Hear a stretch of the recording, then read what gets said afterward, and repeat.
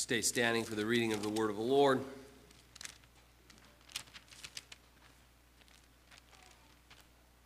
I'll be reading from 1 Peter 1, verses 3 through 9. 1 Peter 1, verses 3 through 9. Beginning in verse 3. Blessed be the God and Father of our Lord Jesus Christ. According to his great mercy, he has caused us to be born again to a living hope through the resurrection of Jesus Christ from the dead, to an inheritance that is imperishable, undefiled, and unfading, kept in heaven for you, who by God's power are being guarded through faith for a salvation ready to be revealed in the last time. In this you rejoice, though now for a little while, if necessary, you have been grieved by various trials, so that the tested genuineness of your faith, more precious than gold that perishes though it is tested by fire, may be found to result in praise and glory and honor at the revelation of Jesus Christ. Though you have not seen him, you love him. Though you do not now see him, you believe in him and rejoice with joy that is inexpressible and filled with glory, obtaining the outcome of your faith, the salvation of your souls. Let us pray.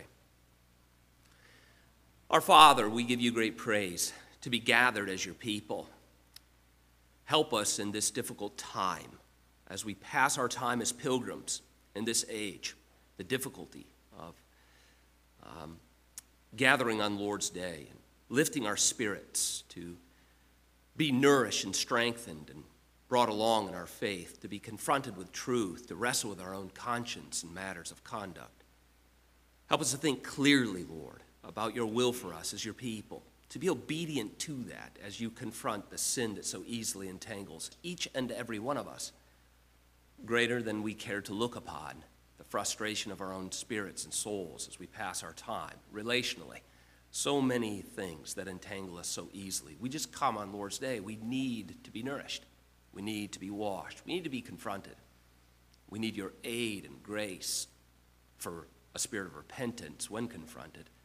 Help us not to harden, but as the word does fall, help it to fall on godly soil, that by your Spirit would produce godly fruit, so that we would have a joyful harvest in our own lives, in our families, in our workplace, and all that you have called us to do as we pass our time as pilgrims. We pray that you would strengthen the preaching of the word, so it would be that instrument of the Spirit to do the work in our lives that is so necessary.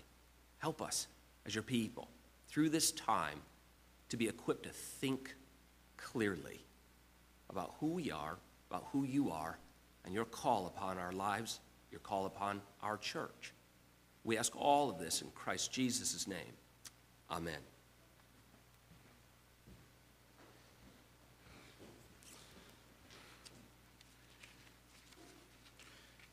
I trust whether you're able to be here, you're at home, wherever as we worship together, that in the midst of sort of everything changing week to week and the chaos that I can bring a little bit, that Lord's Day reminds us, indeed, a day set aside to worship our Lord, reminds us that he is the Lord of every day. He is King of kings and Lord of lords. He is not surprised and he is unchanging. So we come to 1 Peter, if you remember, verses 3 through 12 of 1 Peter is really one long, rambling sentence. Peter gives us his greeting, and then he jumps right into his argument in verses 3 through 12. And while it is one long sentence, it kind of naturally breaks up for us into three sections. And we'll look at the second section of that today in Peter, verses 6 through 9 is really what we'll be looking at. But Peter, in this first section, is setting for us the idea, an overview of what it means to be an elect exile. That is who he is writing to, people who are elect and people who are exiles. And so he calls them that, to the elect exiles. And as we get to verse 6, the beginning of our text today, it says, "In this you rejoice." And so it points us backwards for just a moment.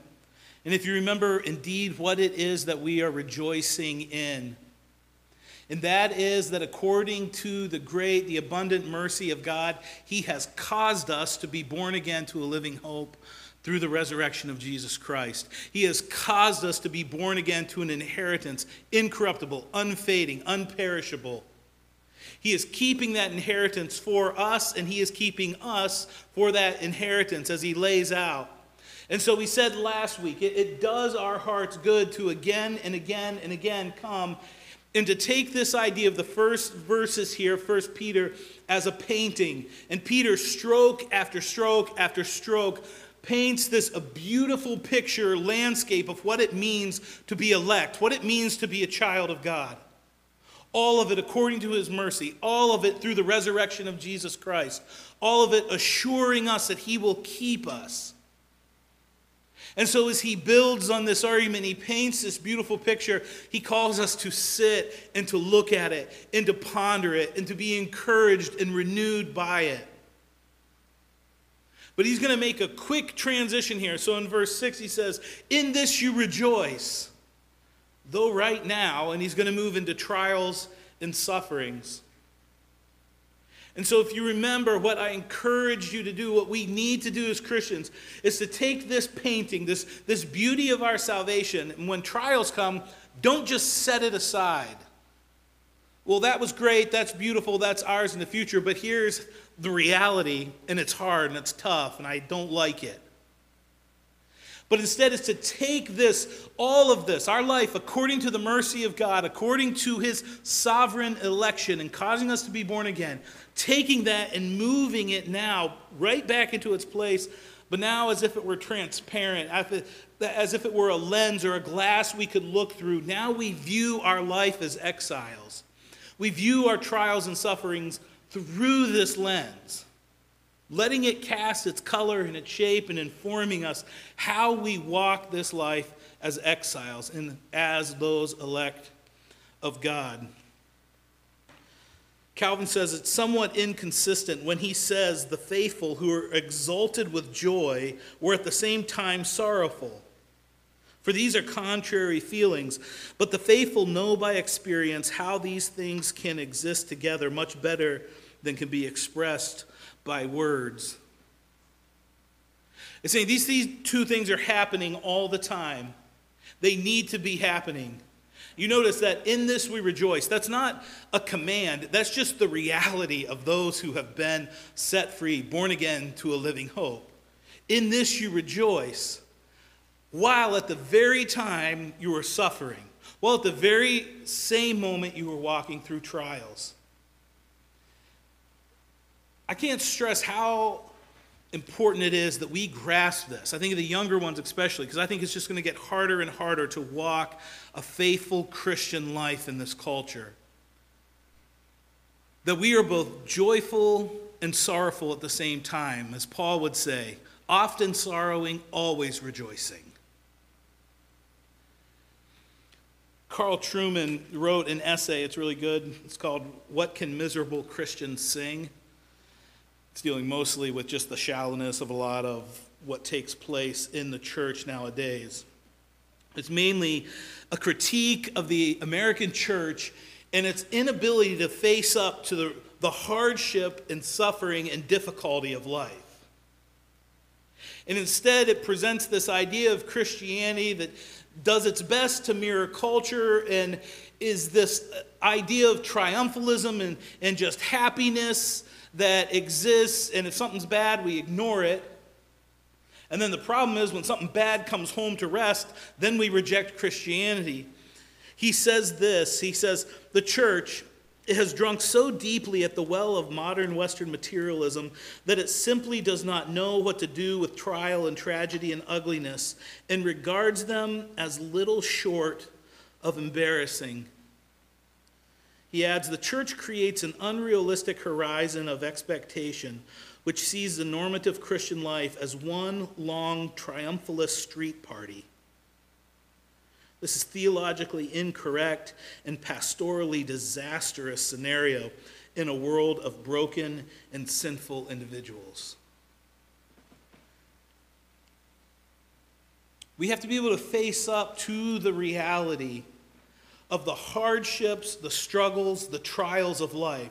Some that just happen from walking in an age that are passing away. Some that we bring upon ourselves from sinful choices and decisions. Living in that reality, but seeing it all through the mirror of the reality of who we are as elect in Christ. So that we can continue to worship, we can continue to persevere, we can come and we can sing and we can feast and we can mean it even when our hearts are despairing. The Psalms are full of that idea. The Christian life is that. Often sorrowing, always rejoicing. Peter is driving that home to his audience. And that's what we want to do, is drive that home for you. The rest of this letter is really going to continue that. It'll take on various themes as we go along. But it will look at this idea of living faithfully in trials, of suffering. So I think what our text today, really verses 6 and 7, and the text today then sets for us an expectation of what trials look like in our life and how they are functioning in our life.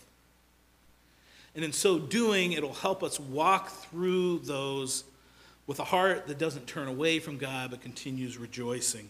Verse 6, in this you rejoice, though now for a little while, if necessary, you have been grieved by various trials. The first thing we see about these trials is that they are momentary. Now for a little while. Now, when I say they're momentary, realize if someone is walking through a heartbreaking situation, the first word I say to them isn't, well, it'll pass. In the immediate moment of the heartbreak, time is relative. And in the immediate moment of the heartbreak, that's not what you address. But as you're able to look at it and then to step back and see it in perspective, it really is a balm to the soul. It really does give a measure of endurance when we see that our trials are momentary. For some, it really is just a blip in your life. For others, maybe it's most of your life. But in comparison to the inheritance which is awaiting for us that we saw in verses 4 and 5, to which we are being kept for, it is momentary. I think whenever we face up to our relationship to time, it has an impact on our life. Sometimes it's sad to see life passing at the pace it does. Sometimes it kind of just kicks our butts into gear a little bit and to think we need to make the most of each moment. At other times, the idea that life is a vapor is about the most comforting thing that you can have. When you see the difficulty and hardship of life and you realize it's but a moment, and then inheritance, eternity awaits. Trials are momentary. You see then as we continue, in this you rejoice, though for a little while, if necessary. Trials are purposeful. If necessary, it's not you that's deciding if it's necessary. If it was you, you would think, no, I'm good, I don't need trials. Who's deciding if these trials are necessary? All the way back up to verse 3 at the beginning of our sentence. The blessed God and Father of our Lord Jesus Christ. Various trials, they come in a moment, just for a moment in time, and they come if necessary. They are purposeful in your life. I think people often want to, from a good place, they want to remove God away from suffering and trials. They want to comfort you with the idea that God wouldn't do this to you, and maybe they want to defend God's reputation in some way, in a sense that, well, no, he has nothing to do with that. But in so doing, they're really taking the purposefulness out of trials. When we face suffering, when we face a trial, it shouldn't be simply to get through it and get back to normal. It should be that God is using them to transform us, to change us. We'll look at the end of this text, what the purpose is more specifically. It's always a bit tricky. I won't solve it this morning, but does God really will bad things, our suffering, our hardship? And the answer is always yes and no. No, in the sense that God doesn't delight or take pleasure in your suffering just for the sake of suffering. That God doesn't stand behind, that God doesn't cause, that God never commands that you be sinful in some way that would bring about suffering. He's never the cause, or he never delights in that. And yet he is sovereign in the sense that nothing happens outside of his will. He could prevent whatever he chooses to prevent. That he is the first mover and the first actor. And that his designs for our perseverance, for the perseverance of the church, for the good of the individual, for the exaltation of his glory, his designs are much higher and greater than are the designs of Satan for our demise, or the designs of our own flesh to satisfy and taste of the things of this world, or the designs of suffering for our own hurt and anguish. It goes back to that classic text in Genesis 50. Man meant it for evil, but God meant it for good. And so, yes, he is sovereign and he is purposeful, even in the hardest of times. So our trials are momentary, our trials are purposeful, our trials are varied. I think that's an important note there. You've been grieved by various trials. Varied, that's the idea of many colored. All shapes and sizes, all colors, it'll come at you. Same words used later in Peter to talk about the gracious gifts that God gives us, the varied gifts that God gives us. I think it's helpful because while we all walk as elect exiles, we all have very different experiences in the trials and the sufferings that come into our lives. And it does no good to sit and compare yourself to the person beside you. That it's unfair that they got off easy and you have it difficult. It's unfair to compare one person's suffering. It's unwise to compare your suffering to another. You may look at someone and think, wow, they've skated through life as happy as can be. I guarantee you they haven't at some point. They've faced trials. Your trials may just be more difficult. And yet God is purposeful in them. He gives a variety of trials. And then the last, before we continue on with it, we see that trials are grievous. We have been grieved by various trials.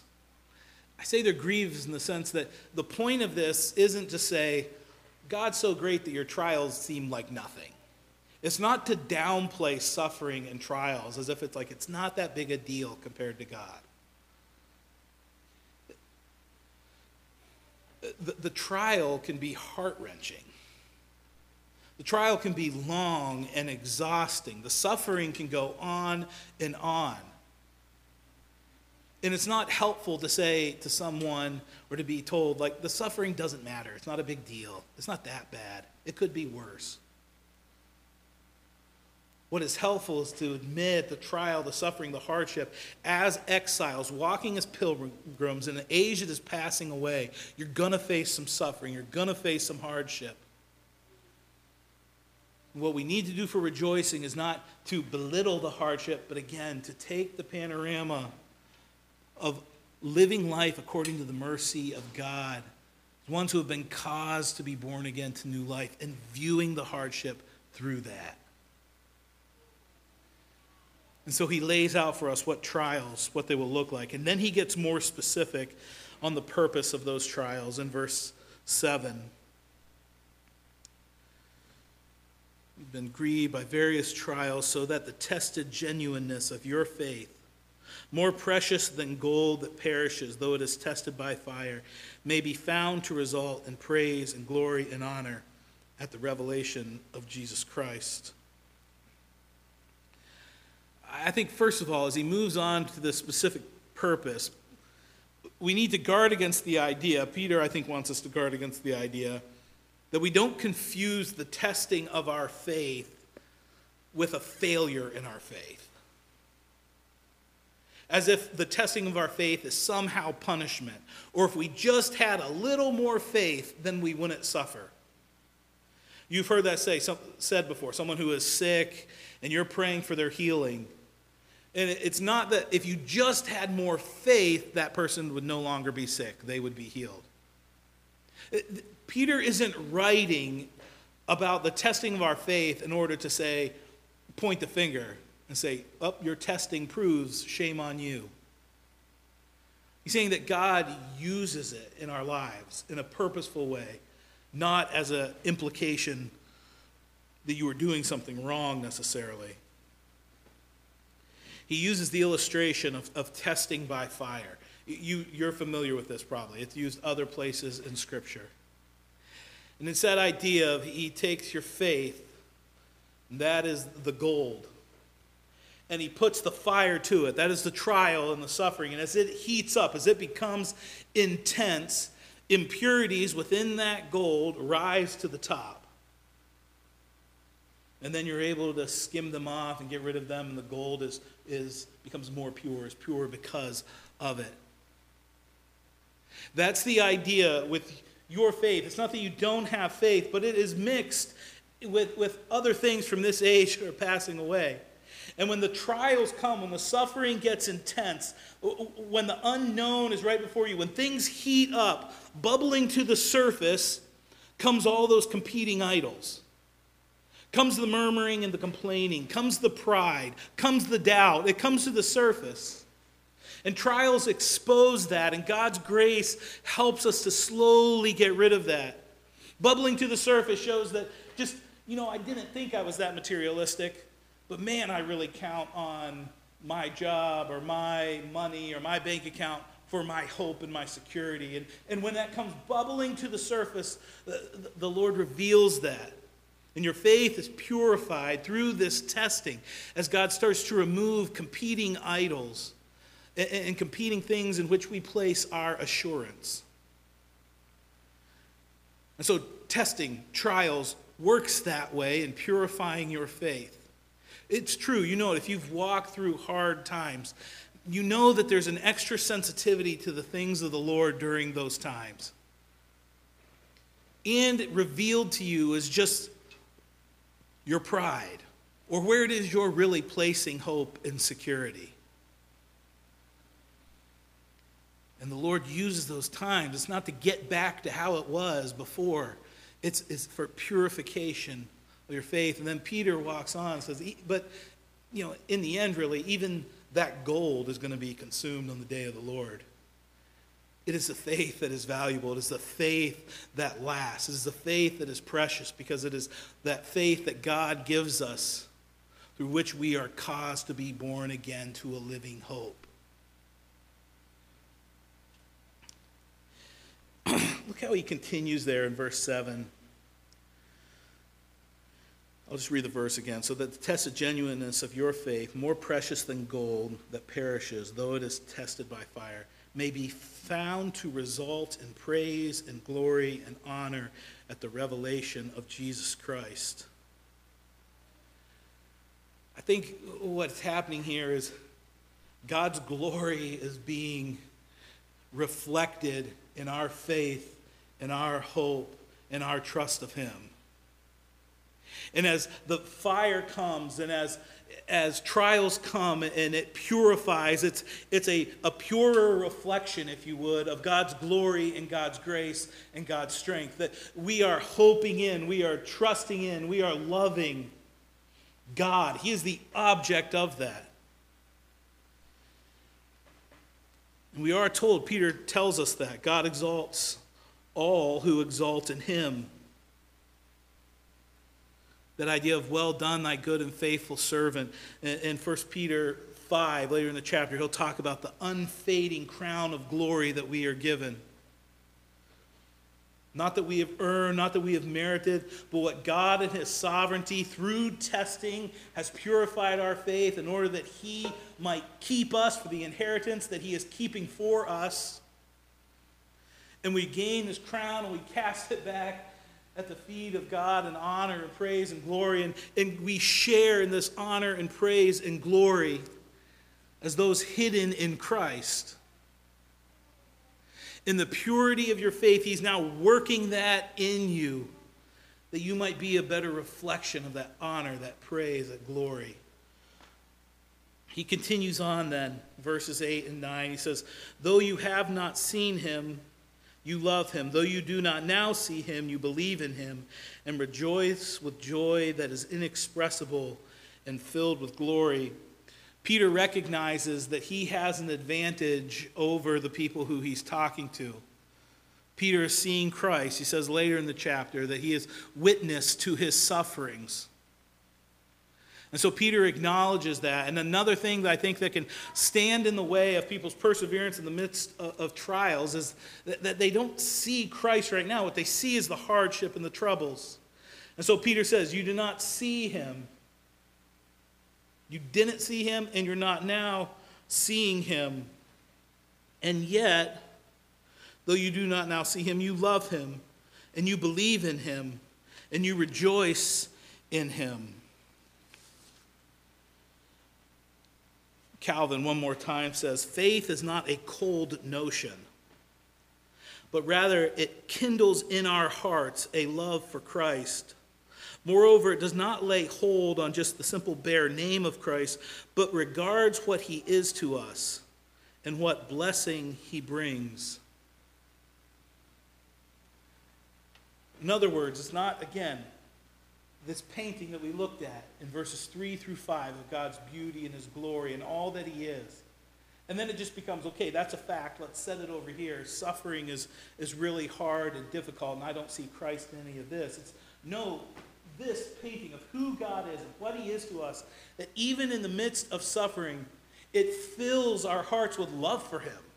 It affects our affections, our emotions are stirred. We believe in him. We trust in him. We worship. We rejoice. It's a relational thing that we have with God as we walk through suffering. It's not just a fact and a category over here. It is our life hidden in Christ, born again to a living hope.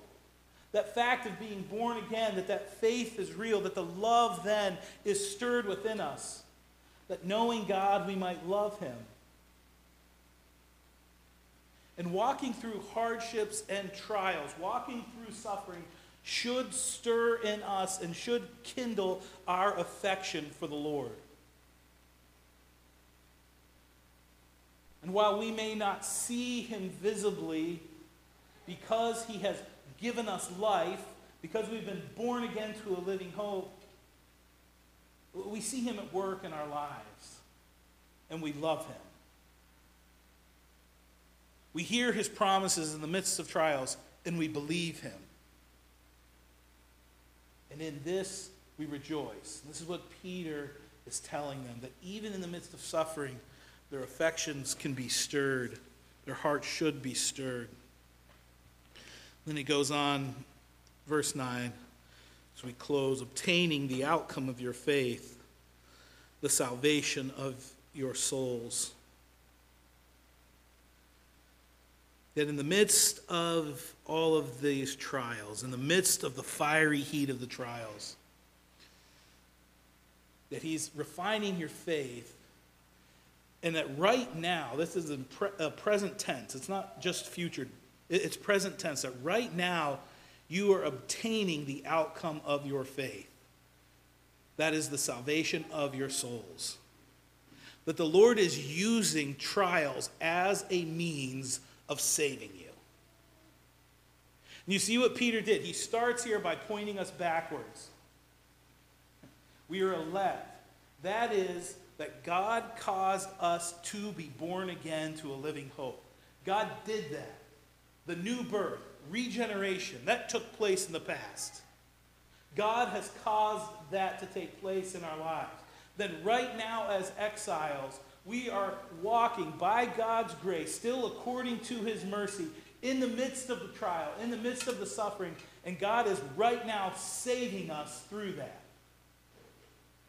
He is purifying, he is refining our faith, he is keeping us. This is what he is using to persevere us. He is saving us right now. For what? That future inheritance that he is keeping for us. undefiled, unfading, imperishable. The future hope, the salvation of your souls, as it says here. So Peter encourages the people of the dispersion. He encourages us this morning. Remember, sit and remember your election in Christ. What that means. Life according to the mercy of God. The resurrection of Jesus Christ that gives us a sure and a living hope, that gives us an unfading inheritance.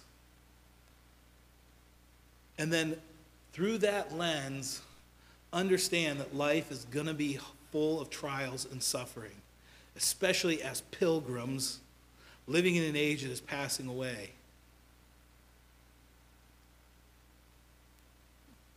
If we're addicted to comfort, if we're addicted to ease and acceptance, then that refining fire won't have its way in our lives. Instead, we'll just do everything we can do to avoid it. And we do that just by fearing man and mirroring culture. But when you walk boldly by faith, you're going to experience trial and suffering. This age is just full of it anyways. Let that refining fire do its work, because it is right now obtaining for you the outcome of your faith. That is the salvation of your souls. And then just remember, it is just a moment compared to all eternity of an imperishable, incorruptible, undefiled inheritance being kept by God for us. Let's pray. Lord, we thank you for your word. We thank you for its truth. Lord, it's incredibly vital that we learn how to suffer well. As a church, as Christians, might we be able to face up to it and to see that not only is it expected, it's promised that it will be part of our pilgrim journey.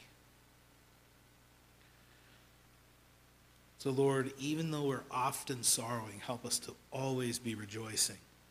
Lord, might the trials and suffering have their purifying work in order that we might better reflect the glory of Jesus Christ. Give you just a moment in quietness, thought.